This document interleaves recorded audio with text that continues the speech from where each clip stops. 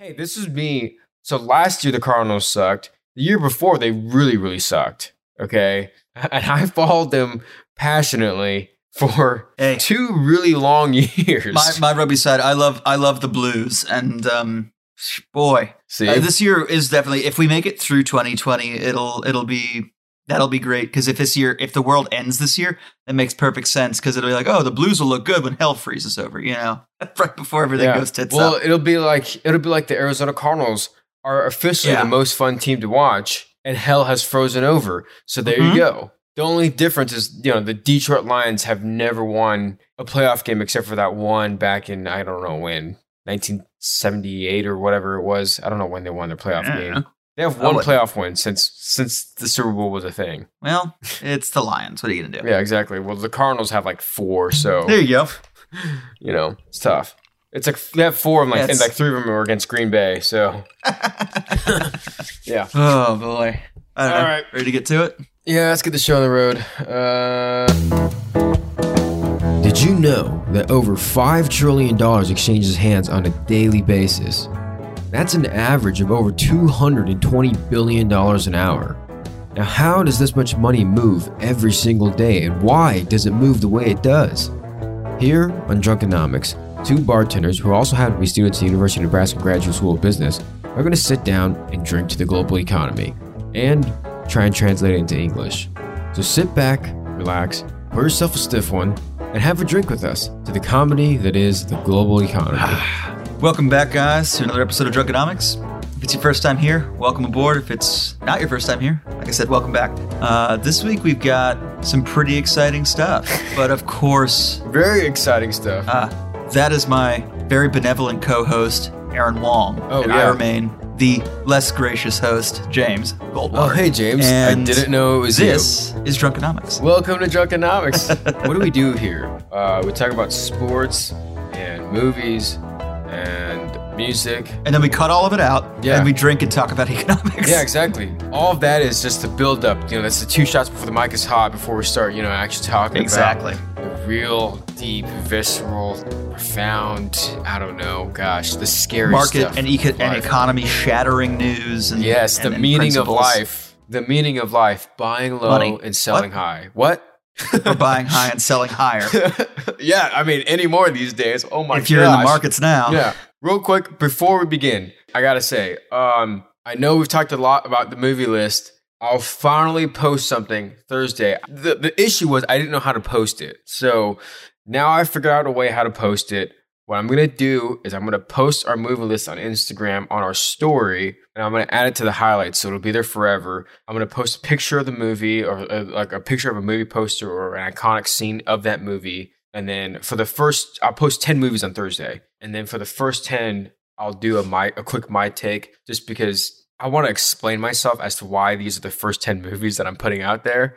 And maybe it'll be something that you can look out for. Like, if there's a thing that Gordon Gekko says in the movie Wall Street that I thought was really profound to me, or something that Paul Bettany said in Margin Call, I don't know. Or Giovanni Ribisi in Boiler Room. Or Faye Dunaway in Network. I mean, like, there's so many, so... Or not to mention, like, I'm a movie buff. I love, I've studied directors, I've studied writers, because that was part of my broadcasting little education when I was in undergrad. But anyways, I nerd out a lot. But I mean, and to be fair, I nerded out this weekend too. It's been a very wild weekend. Weekends or at least for aftermarket announcements or announcements that are occurring overseas so after hours for the U.S. specifically. Right, yeah. Because we've got... so like we said, we mention this all the time, but we record on Mondays, and we usually get the episodes out by either Wednesday or Thursday, usually on Thursdays. Today is Monday, November 16th. What happened this weekend? I did see a bunch of things happen. Okay. So 2 big ones for me from what I'm looking at. First off, Moderna today announced their trial results, which had 30,000 people were in the trial. So it's not an insubstantial cohort, but they found that their vaccine, which is 94%. 2-dose, 94.5. Well, so is Pfizer's. Pfizer's is also a 2-dose vaccine. Pfizer's was also about 94%. But it's a 2-dose vaccine. Clearly the data... Yeah, but what I'm saying is, it It looks like Pfizer was not fudging their data. Moderna's not fudging their data.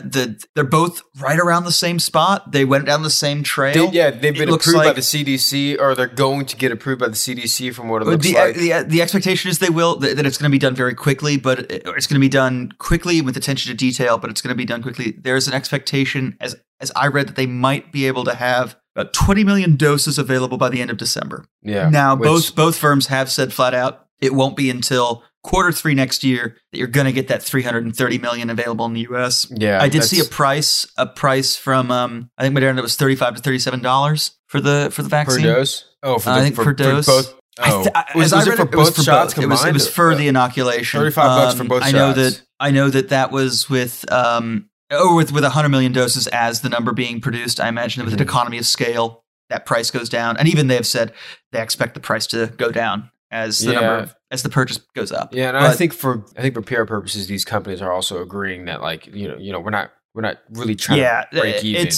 We're trying to cover labor costs and all that kind of stuff. They're going to cover costs probably, and that's probably about it. If they were to, like I said, if they go further and they're found, if they get caught out trying to profit off of essentially a pestilence on mankind, that will go poorly for them. Yeah. I can't guarantee the markets will punish them, but I assure you a government will. Yeah. And I'm pretty sure that the markets will as well. But so that's kind of the small news. That's just kind of a catch up on last week, a confirmation of last week's news, and but real quick, the joke has been, with Pfizer coming out last Monday. Today, on Monday, Moderna comes out with something. Maybe next Monday, Eli Lilly, huh?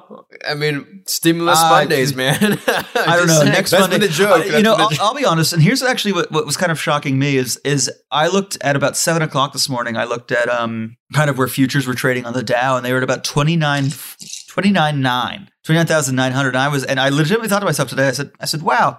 It wouldn't shock me if the market goes over 30,000 today. If the Dow for the first time ever goes over 30,000. Well, now it's being propped up. It's a rickety bridge. No, I agree. Maybe the positivism would have taken us over. I mean, this kind of feeds in why maybe it didn't. Is the RCEP deal that was signed yesterday? So you think the markets reacted negatively towards the RCEP deal? Yeah, I do. I think there was I think U.S. markets did or might have, and European markets probably also not negatively, if not they didn't react positively, because what they're now seeing is so what in the world is the RCEP deal? So it's the Southeast Asia. RCEP is for the Regional Comprehensive Economic Partnership, which is 15 nations. So it's the 10 nations that make up ASEAN, or ASEAN. So the Southeastern Asian nations, and then the 5 other ones that come in are South Korea, China, Japan, Australia, and New Zealand. Now, that means that approximately 30% of the world's GDP exists inside of this new trade bloc that formed, like we said, yesterday. Yesterday for the U.S., I guess. How much of the world's GDP? It's about 30%. Okay. Yeah. Wow. With India, it gets substantially more. Now, India would be the 16th nation, but last year India withdrew from negotiations, has not signed it. So you're saying a third of the world's GDP is in this RCEP agreement. If you look at it, what it really is it's an economic coup for Beijing, for China. What do you mean by that? So now they've got free trade with a lot of their suppliers, with some of the people they sell their finished products to. So South Korea, Japan. So Japan and China did not have bilateral trade agreements historically. I didn't know now that. They do. And so now nothing's going to change overnight. It's going to take probably 10 to 15 years before the tariffs, which they're going to start phasing out, go in time, but it is coming. Yeah. So now you've got Japan and China, which are going to be at a point where at some point that may have a tariff-free trade relationship. What does that do? So China and South Korea and Japan. Some of these nations did not have a tariff-free or a free trade relationship prior to this agreement. Now they will. But the idea, what it really boils down to, if we look at it, is that 30%, a third of the world's GDP, is now in a trade bloc with Beijing calling the shots, with China calling the shots. And what I'll say kind of in the end is, if this could have been us 5 years ago with the Trans-Pacific Partnership. Okay, so a couple questions I have for you. What does this do for China? Because is this kind of China's way of going like, hey, we don't have the cheapest labor in the world anymore, so this is kind of their way? So to an extent, what it does is it's, if India was still in it, we could argue that we're bringing a huge amount of the industrial manufacturing as well as the world's population under one industrial trade bloc. But yeah, no, what we've seen is that China is no longer the cheapest labor in the world. Yeah, That's but I'm saying does it help China in the sense that like absolutely now China can let's say the raw material agreements with Australia. They can now, and I don't think there have been a whole lot of tariffs because it's raw materials, so you don't generally see that. When you're the importing nation, you're importing to produce. But this, from the looks of it, this agreement is made up of, like, Australia and New Zealand are included in this agreement. As are South Korea, China, and Japan, which are the non-Asian nations. Right, yeah. So I say Asian, ASEAN. Yeah, ASEAN, the Southeast Asian, so Vietnam. ASEAN, is that the Association of Southeast Asian Nations, yeah. Right, okay. And that's generally where you're going to find your cheaper labor, your less expensive labor. So like your Indonesia, in Malaysia. Your Malaysia, Vietnam. Yes. But also, this agreement, it seems like it's a good thing, right? It's a free trade. Yeah, it's a massive free trade block. So it is almost certainly going to disproportionately benefit China. And for a third of the world's GDP. From the sounds of it, how does that? I don't understand how that affects the American markets in a negative way. I don't understand. It does and it doesn't. It does to the extent that it may be cheaper to source from an RCEP country a product than it is to source from the United States. And so that means that maybe that industry in the U.S. is now not selling to China at all. Or to Japan at all, because it's cheaper to source from someone in their trade block without tariffs. So is that one of the ceilings that was there for the S&P or for the Dow, keeping it below 30,000?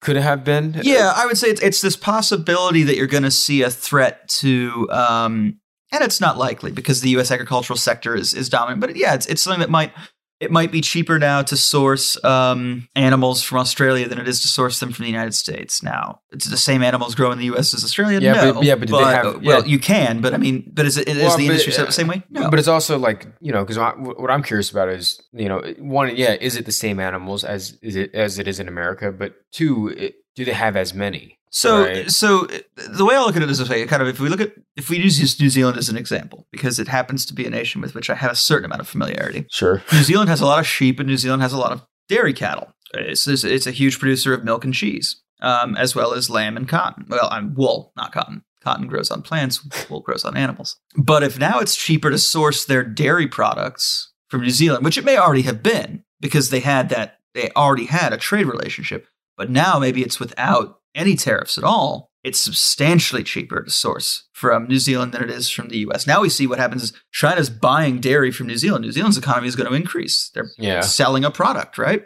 China gets to keep a little more of their money at home because they don't have to buy any from the U.S. And so the U.S. economy is the loser in this, right? So there's three players playing. Two of them are benefiting. One of them is losing, right? It's a non-zero sum game. Yeah. But two of them are now. It's when you have groups. Bilateral becomes damaging. Yeah, and not damaging, but bilateral becomes less effective. Yeah, and I guess a way to simplify that is just like think about like you have an asset allocation of 100%. And then you have a third in a Chinese company, a third in a New Zealand company, and a third in an American company. And you think, oh man, the cap gains tax rate, for instance, just an example, for the sake of the example, cap gains tax rate in America, for whatever reason, is too high. So I'm going to decrease my allocation in that portfolio or in that asset class, and then I'm going to reallocate that to the other two, to China and New Zealand. Yeah, because they're showing substantially better efficiency, profitability, whereas the American company is showing just lower decreased costs. Revenues, or just lower costs, right? So lower costs gives you increased profitability, right? Right. So we're seeing decreased expenses in two of them, and then decreased revenues in the third. You get out of decreased revenues, you go into decreased expenses. Yeah, but I'm saying like for the sake of this analogy, because for the sake of this example, because it's not that our revenues are decreasing. It's just that the cost of doing business with America is going to be much more expensive than doing business with New Zealand because of this new agreement. Well, but then in the short term, you're right, but in the long term, that does cause a decrease in revenue for the United States. Of course, right? It does. Yeah, because then it's I'm no longer selling my milk or my cheese to China. Yeah, but all coming from another country. What I'm saying is, for the most part, the same amount of the first thing is the decreased cost. The same amount of dollars are being spent on the products. They're being spent in different places. Yeah, they're being spent in the products. I was going to say, if we assume the costs go down in two of the places, and do not go down to the third, you're going to see more money being spent in those two than in the third. Yeah. But yeah, that's essentially what the RCEP is. Mm-hmm. I don't want to spend too much. I hate to cut this part short because I feel like it's really important. It's a third of the world's GDP. Let's read more into it and let's see what happens. Because as we read more into it, and we also have the Biden presidency coming into place. If Biden can get the Senate, we can sign off and join the TPP, or rather, what the TPP has become. Then we would get a similar trade relationship with Australia, New Zealand, South Korea, Japan, several of the nations, not all, but several of the nations involved. And maybe that's a way to, you see these countries that say, essentially, if we look at it, it's these countries don't want to pick between China and the US. Right. It's a loser option for them. But if we get in there and we work with them, then maybe there's a way to also be profiting, to also be involved. So it's, my view is historically that free trade is good and that no tariff should be permanent. Well, if you're gonna put a tariff in place, it's to protect a local industry for a set period of time for it to catch up. But you can't just go, oh yeah, you can't compete. Fine, we'll help you. It's more like, oh, you can't compete. Well, you have 5 years to catch up. And you know me, I'm a free trade capitalist. So for all you socialists that are listening out there, I'm sorry to disappoint you. I'm not saying I'm right and you're wrong. I'm just saying that's my opinion. Free trade as a whole, free trade is good for the consumer. Now there is a point where it becomes damaging to the employee, and often the employee and the consumer are the same person. Well, yeah, of course. There needs to be some sort of regulation because, I don't want to get too deep into it, but it was something I read out of a textbook that I don't really want to get into. So I'll spare you all. Bottom line is, for the most part, I'm a free trade capitalist. There needs to be a line drawn somewhere. Yeah. But anyways, I don't want to go to that. That's just such a deep rabbit hole. Yeah, and we'll. I think we'll go into free trade, big trade blocks, NAFTA, the European Union, the RCEP, the TPP, and at a later time. Yeah, because we get to read more. I have to read more about the RCEP and what. And what of course. But I just want to tie a bow on it. Like, I'm a huge fan of free trade. I hate tariffs personally. And if you agree with them, if you cost me money when I'm buying shit. Right, yeah. If you like tariffs, man, okay, whatever, man. But I just think the cost of importing already is a lot of money when I'm trying to buy a nice bottle of scotch. Yeah, if you're someone who looks at me in the face and says I really like tariffs, I'm a tariff man. That means one of two things: you either don't understand how tariffs work, or you've got too much money and you don't have to give a shit. And sometimes both. And I'm just saying, a lot of products that I like are shipped from, for instance, Nicaragua. I like Nicaraguan cigars a lot. If you have Nicaraguan cigars and you don't want them, send them to me. I'll smoke them. Scotland? If you have a bottle of scotch that you don't want, send it to me. I'll drink it for you. I'm just saying. But, tariffs make those things more expensive. A lot of regulations. Not to the supplier. No, well, to them, it's just, the guys that are importing they're sending it somewhere. The guys that are importing it, someone already paid for it. The American distribution company, because once the Talisker bottle or whatever, the Johnnie Walker bottle hits the shelves, once it leaves the Talisker distillery to a initial buyer, they've already got their money. They made their revenue. They've already got their money. So it costs some American distributor a lot of money, and guess what? They factor that in when they put it on the shelves and sell it to you. So, just saying. And then there's the guy that the distributor sold it to, who's the guy probably selling it to you. Yeah, how many middlemen can we have? And not to mention, if you tack a tariff on it, that's the last thing we need. I just want my bottles of scotch to be $40, and that's it. But there's two middlemen, and then there's two middlemen and the customs guy, who is driving your costs up. Yeah. So, anyways, I digress. Real quick. Not sure what we're going to talk about today, but before we talk about what we're going to talk about, there was a quick question on Twitter page by the name of Convergence Real Estate, who has been very interactive with us on Twitter, which I very much appreciate. Yeah, send us questions, folks. Yeah, seriously. But he asked us, how do you guys think the real estate world would be in 2021 and 2022? A great deal of my work, obviously, his Twitter page is Convergence Real Estate, so shout out to you. What? A great deal of my work, of Convergence Real Estate's work, involves distress, and right now there is none. I know there is, but kicking the can down the road in many cases. But will there be a tsunami of foreclosures or bankruptcies in the next year? And then he said something really nice about our podcast and be safe, which I appreciate. Thanks, man. So what do you think, James? Is there going to be... That's interesting because there's a few factors that play in. So like interest rates are very low. And because they're low, banks are weak or weaker. They're not making as much money. They're not making as much revenue. So executing a foreclosure requires taking a loss on your balance sheet. I don't know if banks are necessarily going to be willing to do that because we know that interest rates are going to be kept low for at least the next 16 months. Probably. I think it's going to be a lot longer than that. And I do too. I have a feeling it is too. Like a lot longer. So that might be something that stops banks from foreclosing. Having said that, why would that stop banks from foreclosing? Because they have to write off a loss immediately. Okay. They have to take a loss on the mortgage when they foreclose on a property. Oh, really? Right? Because they're no longer getting the payments. They can now say. So initially, they don't have that debt as an asset anymore. When you stop paying your mortgage, they can keep putting into their accounts receivable an asset that they expect payment. They don't have the revenue, but they don't have a loss. That's what I'm saying. They don't have that debt asset. But then if they go into foreclose, they have to write off all the future. They have to write off and say, well, this is now a loss. We have lost all this expected revenue. Now we've taken control of the asset, which brings me to the next point of this, which is interest rates are extremely low. So I think you might have mentioned that before. I don't know. Yeah. So on the one hand, they may be less than willing to foreclose on property, on real estate, on housing, real estate. Yeah, but I feel like a lot of buyers are now encouraged to lend money. But that being said, because buyers are out there, if someone has the money and go there, now's a great time to get a mortgage to buy a house. So or to refinance, So. Yeah, well, certainly refinance. It's certainly to refinance, but you also have this point where a bank might try to thread the needle, like might try to just get that perfect point of like, I'm going to foreclose on some houses that I'm pretty certain I can resell to someone who qualifies, versus foreclosing on everything. So we're going to see almost certainly an increase in foreclosures just because people are out of work, people can't pay a mortgage. So eventually you have to foreclose. Yeah, but what I also want to talk about too is a lot of these forbearance programs and a lot of these mortgage structures have now instead of you could skip out on these next 6 months of rent, which sucks it sucks for the mortgage lender because they still have their overheads too. But instead it's you can miss out on these next 6 months or 8 months or however long it became.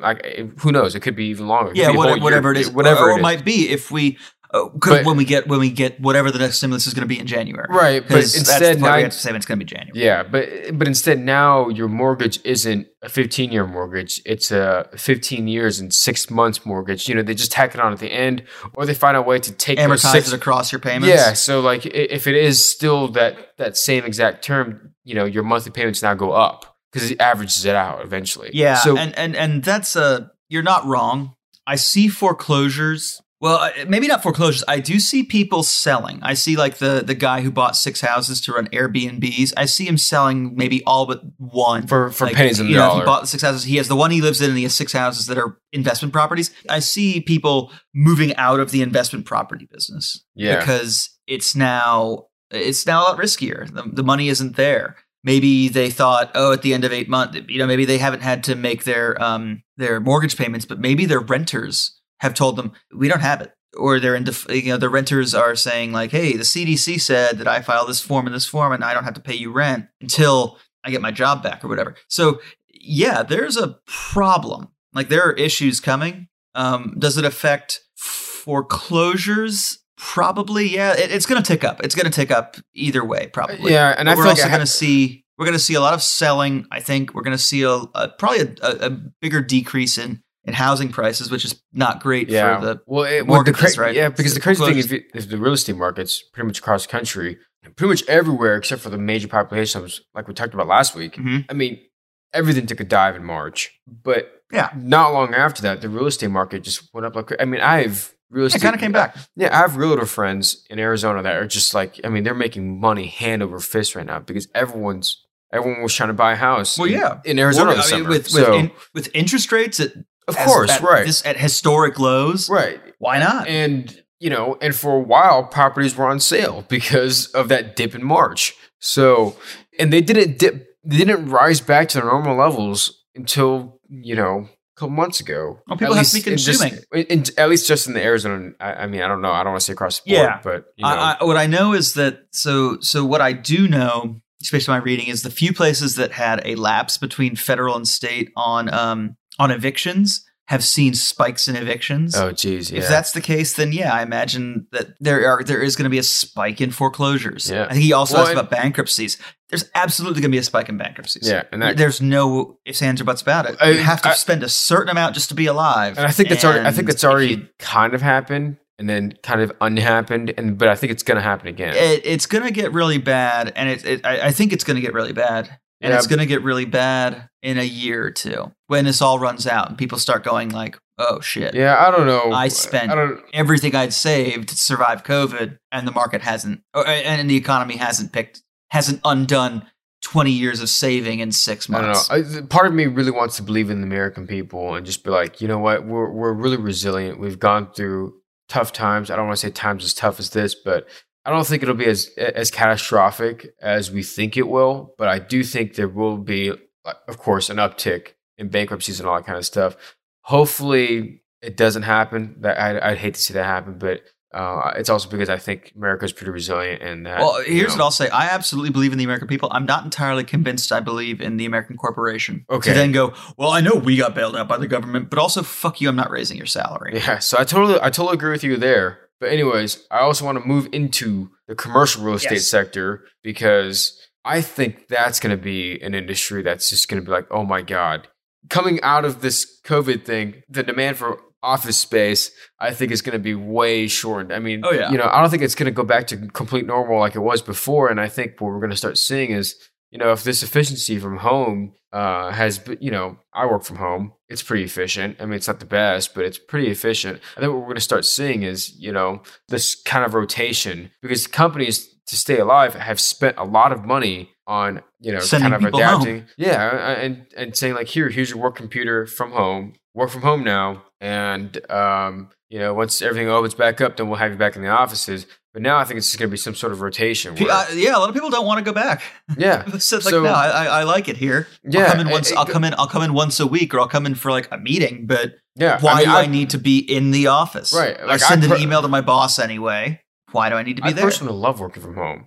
Slack is great. Like, I mean, I don't know if anyone uses Slack for their work, but we use Slack all the time, and I love Slack. Slack is really efficient. It's a really good way to communicate with your coworkers. Yeah. But I think, office spaces are still going to be an important thing, obviously. But I think, you're still going to have an office. It's just, but I just think that if you're Google, do you need a campus? Yeah, right? I mean, like, do you need 14,000 square feet for an office and 8 boardrooms and all that kind of stuff? Yeah, or can you get away with an office that's mainly like, cubes that people can come in to use, and then a few offices for people that want to work from the office. Yeah, and like, I think old school. This feeds into like the whole like the open floor plan, like I hate to say it, but like the WeWork built like the WeWork idea. Yeah, exactly. Which, don't get me wrong, like WeWork is what's the guy's name? Newman? No. Oh yeah. No. But it leads to this idea where like maybe you'd have Facebook or Google. Now, Facebook has said something very interesting, and I'm not entirely convinced it was the right call, where they said that well, yeah, I guess to work for Facebook, you don't have to live in Palo Alto. So they can lower your salary. You don't have to come in and work in Palo Alto. We don't have to pay the salary. Well, if you don't want to live in Palo Alto, we're not going to pay you Palo Alto money. And I was like, you don't want the best. You don't want the talent. They're going to go to Google, which is going to go, I mean, yeah, we're going to need you to come in for meetings, so it's probably better come in for certain things. So to live around here, interest to live around here. I mean, if you live an hour away, it's not the end of the world. But an hour commute once a month or once every 2 weeks, that's no big deal. Yeah, and if it's an hour each way, and an hour away, you're in a complete different county, and it could be way cheaper out there. The property taxes could be different out there, and so that's something you can do. But like every day, that's not sustainable. But once every month, twice a month, that's fine. Right. Theoretically, I mean, yes, a portion of salary has to do with the fact of where you have to live to work there. It's a function of that, but also theoretically, if you just say, we'll still pay you. I mean, as long as the work quality isn't degraded, you're going to pay it anyways. You're already willing to pay it anyways, so why not just pay it, right? Yeah, why not just pay it? Because you'd have a happier employee base. I don't know.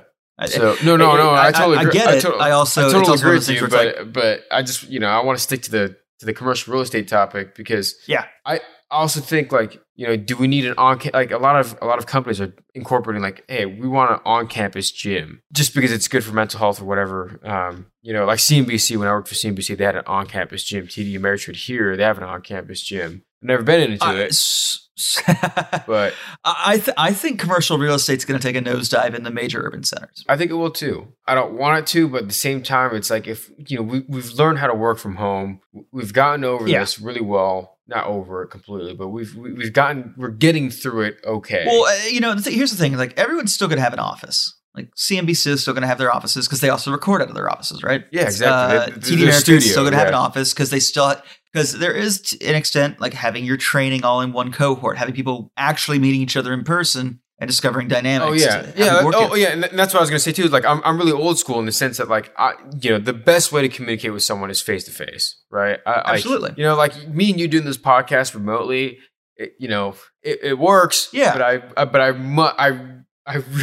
miss in person's a lot better. Yeah, I agree. I miss the in person aspect about it. Aside from the fact that my voice would get picked up in your microphone and your voice would get picked up in my microphone. No, that's the only thing. There are pros and cons. For the most part, it was easier for us to communicate and to kind of bounce off of each other with you being right there, lifting your hand up or whatever it is, and it's easier to read body language communication is substantially better in person. Yeah, I mean we're a social species, so of course it is. Yeah. So that's once everything goes back to normal. Once we have herd immunity, the new normal. The new normal. I think it'll go back up, but I just don't think it'll go back to the way it was. I still think. No. I think maybe 75% of the workforce will be working in the office once we get back to complete that high. I know that's a very optimistic guess. Yeah, I was going to say like you see these places that have like these huge offices. They're like, oh, we have the whole floor. We have 3 floors. It's going to be like, oh, you're going to have half a floor now, or you're going to have 1 floor where you used to have 3. Because it's like, well, did we really need every partner to be in? I mean, every accounting partner to be in the office? No, he's reading documents. He can read it from wherever he wants. Yeah, and I will say this: it's good for traffic. It's good for it's good for commutes. Bad once more for the oil companies. Weird. I'm not gonna cry over that kind of spilled milk, but anyways, we kind of talked about nothing so far this episode. I want to talk real quick about trade.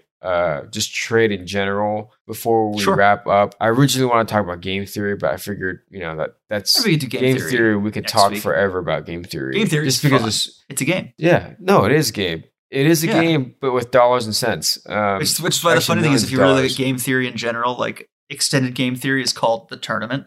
They're not subtle. Yeah.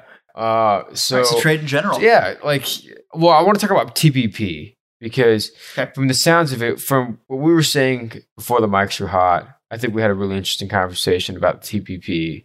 I kind of want to highlight some of the main points we made. So I guess what was TPP? So the Trans-Pacific Partnership is it was supposed to be a negotiating a trade bloc created between 12 countries. And it was supposed to be between Singapore, Brunei, New Zealand, Chile, Australia, Peru, Vietnam, Malaysia, Mexico, Canada, and Japan, and the United States. Oh, so it goes down to South America too. Okay. Yeah. So it was. We do a lot of agriculture. It was the start of a Pacific, like a kind of a Pacific Rim trade group, and it came with that whole caveat of free trade. Now that free trade between all member states. Now, not on every product. So right, like so if China's not involved, so if China's not part of the TPP, but you have a product that you're selling out of Peru, but you source parts out of China, there can still be a tariff on that because it's including Chinese goods, right? It's not just purely out of Peru. Mm-hmm. But it was a great idea, and the big one for me.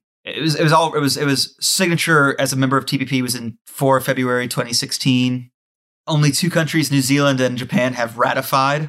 They ratified in 2017, so TPP became an act for them. During Trump's America, he withdrew the United States. Well, I know. Of course, he did. Yeah, I know. In 2017. So the other nation states are still involved in it. TPP is still around. It's just America's not in it. Yeah. Now, was TPP a free trade agreement? Is it that simple? Where they're just that's it? Basically, yeah. It was expanding. It was taking kind of the idea of NAFTA, which Trump also withdrew us from, and then we'll get into that. Well, the thing is, because the U.S. withdrew, it never really entered into force.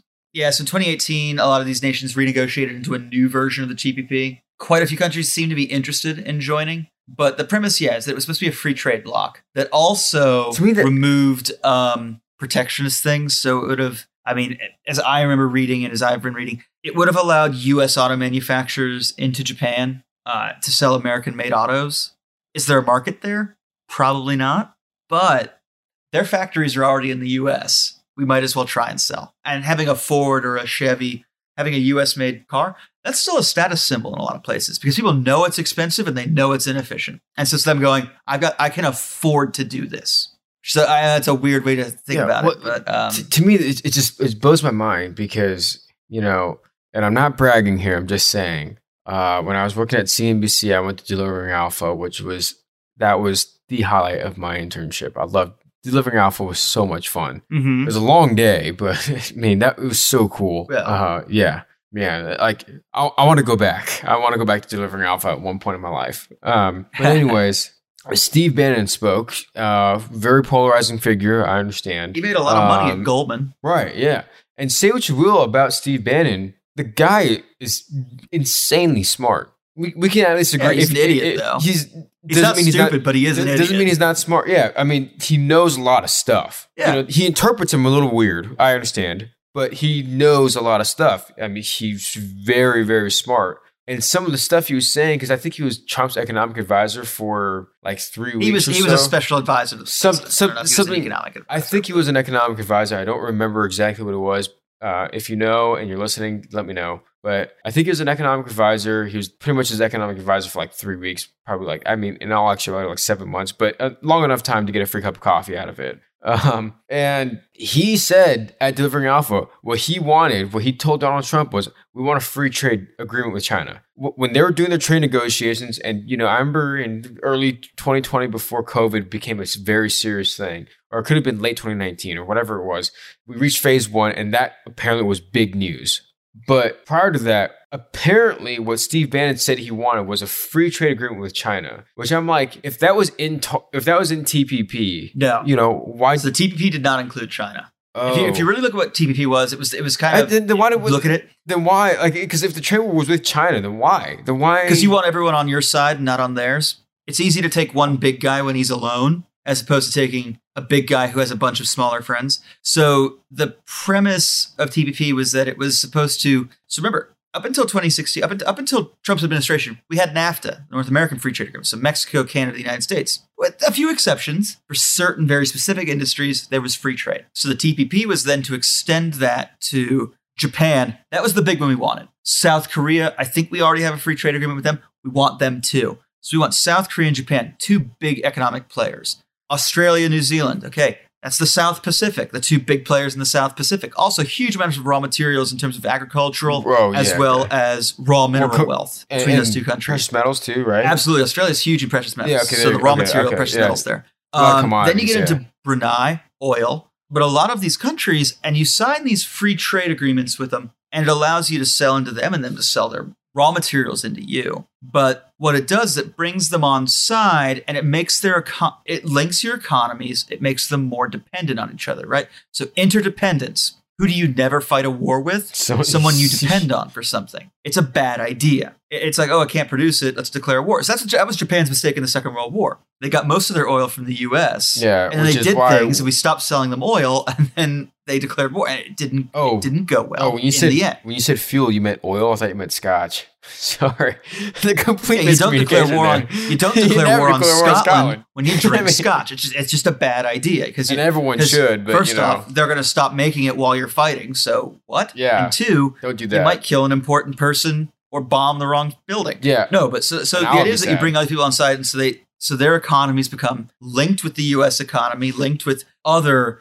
economies that are aligned with you. If you're the United States, this is where politics and economics kind of overlap. And it's then you've got, okay, well, Japan and the U.S. in free trade and interlinked. South Korea and the U.S. and Japan interlinked. Yeah, I mean, that's more geopolitics. Brunei, all these. And then you start to get these smaller countries that are developing. But if they develop in your sphere, they develop in a way that's more beneficial to you than it is to we would consider your opposition. So it was, if we look at what the TPP was, it was a free trade agreement that was also meant to kind of push China into a corner or keep them alone. Prevent them from having the kind of influence that they're going to have now. So now they have the RCEP. So now they have the RCEP, which is they took the whole idea of the TPP, they turned it on its head, and now it's theirs. They're in charge. Oh, geez, yeah, that does not sound good. Okay, so going into NAFTA, sure, what was that? North American Free Trade Agreement? Is that what it stands for? Which is now defunct. It's now the USMCA, I think is what Trump renamed it when he had to get when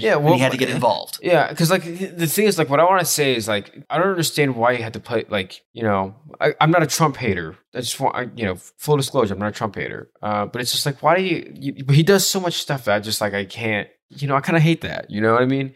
So if the North Atlantic Free Trade Agreement was a North Atlantic Free Trade Agreement, North American. That's sorry, I don't know why I said Atlantic. That's what I meant. That's what I was trying to say. Promise. I know, but it needed to be said. Promise. I'm glad you corrected me. I need to be held accountable. And when I say stupid stuff like that, because I'm a bunch of Irish whiskeys in, then, otherwise it would have been left as North Atlantic this whole time. Imagine how tragic that would have been. But anyways, so if it was as simple as that, which I don't know if it was, I mean, the free trade agreement had to have been like, 5,000 pages or whatever. But, if it was just that, a free trade agreement across the board, what's the problem with that? What exactly is just because Obama signed it off? Well, so NAFTA was from 1994, so that's a Bill Clinton. Or Clinton signed it off? Yeah. The thing is, so NAFTA, there were parts of the U.S. that were hurting because of NAFTA, certain groups of society, and because it is cheaper to do certain things in Mexico, and it is cheaper to get certain things from Canada.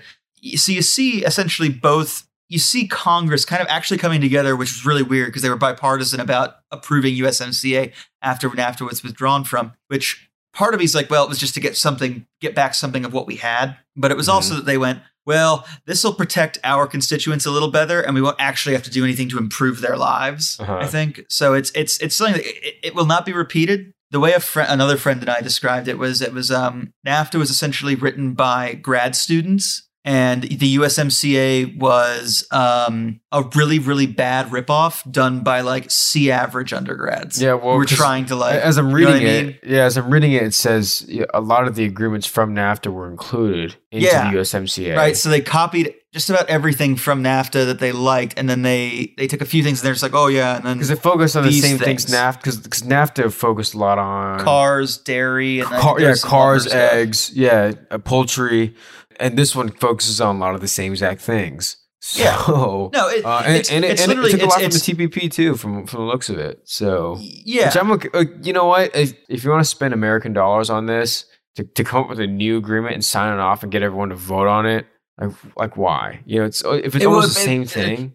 It better expand upon what you've already done and not be like, oh yeah, we're going to include all the same stuff that we already did and then like one change. It's why not just amend NAFTA then? But it's because he didn't want it to be. My view is he wanted to be able to say that is something I did. It can be his legacy. Yeah, but that's political. It's one of those things you look at. You're just kind of like, really, you created a needless. The same way we're having trade issues with Europe. Yeah, because I'm seeing it like as I'm reading it, the economic impact was very minute. Yeah. From studies from the IMF, it says that it was a negligible impact. It had a negligible impact on the U.S. economy. Yeah, no, it's something that was done to say we did something, not because it was meant to be productive. As I've looked at it, it's one of those things where it's just like. So it's from the looks of it, it says since it's been fully implemented, it maybe increased the U.S. real GDP by 0.35%. Which, like, I feel like that's such a marginal. I mean, 0.35%, if you think about it, is like, several $1 billion. But if you think about it, it's like, I mean, that could have been for a completely different reason. Yeah, it's enough. It could have very easily been because of this USMCA, and who knows? Maybe something from the USMCA was actually substantially positive for the U.S. economy that we don't know about, or will be in the future, But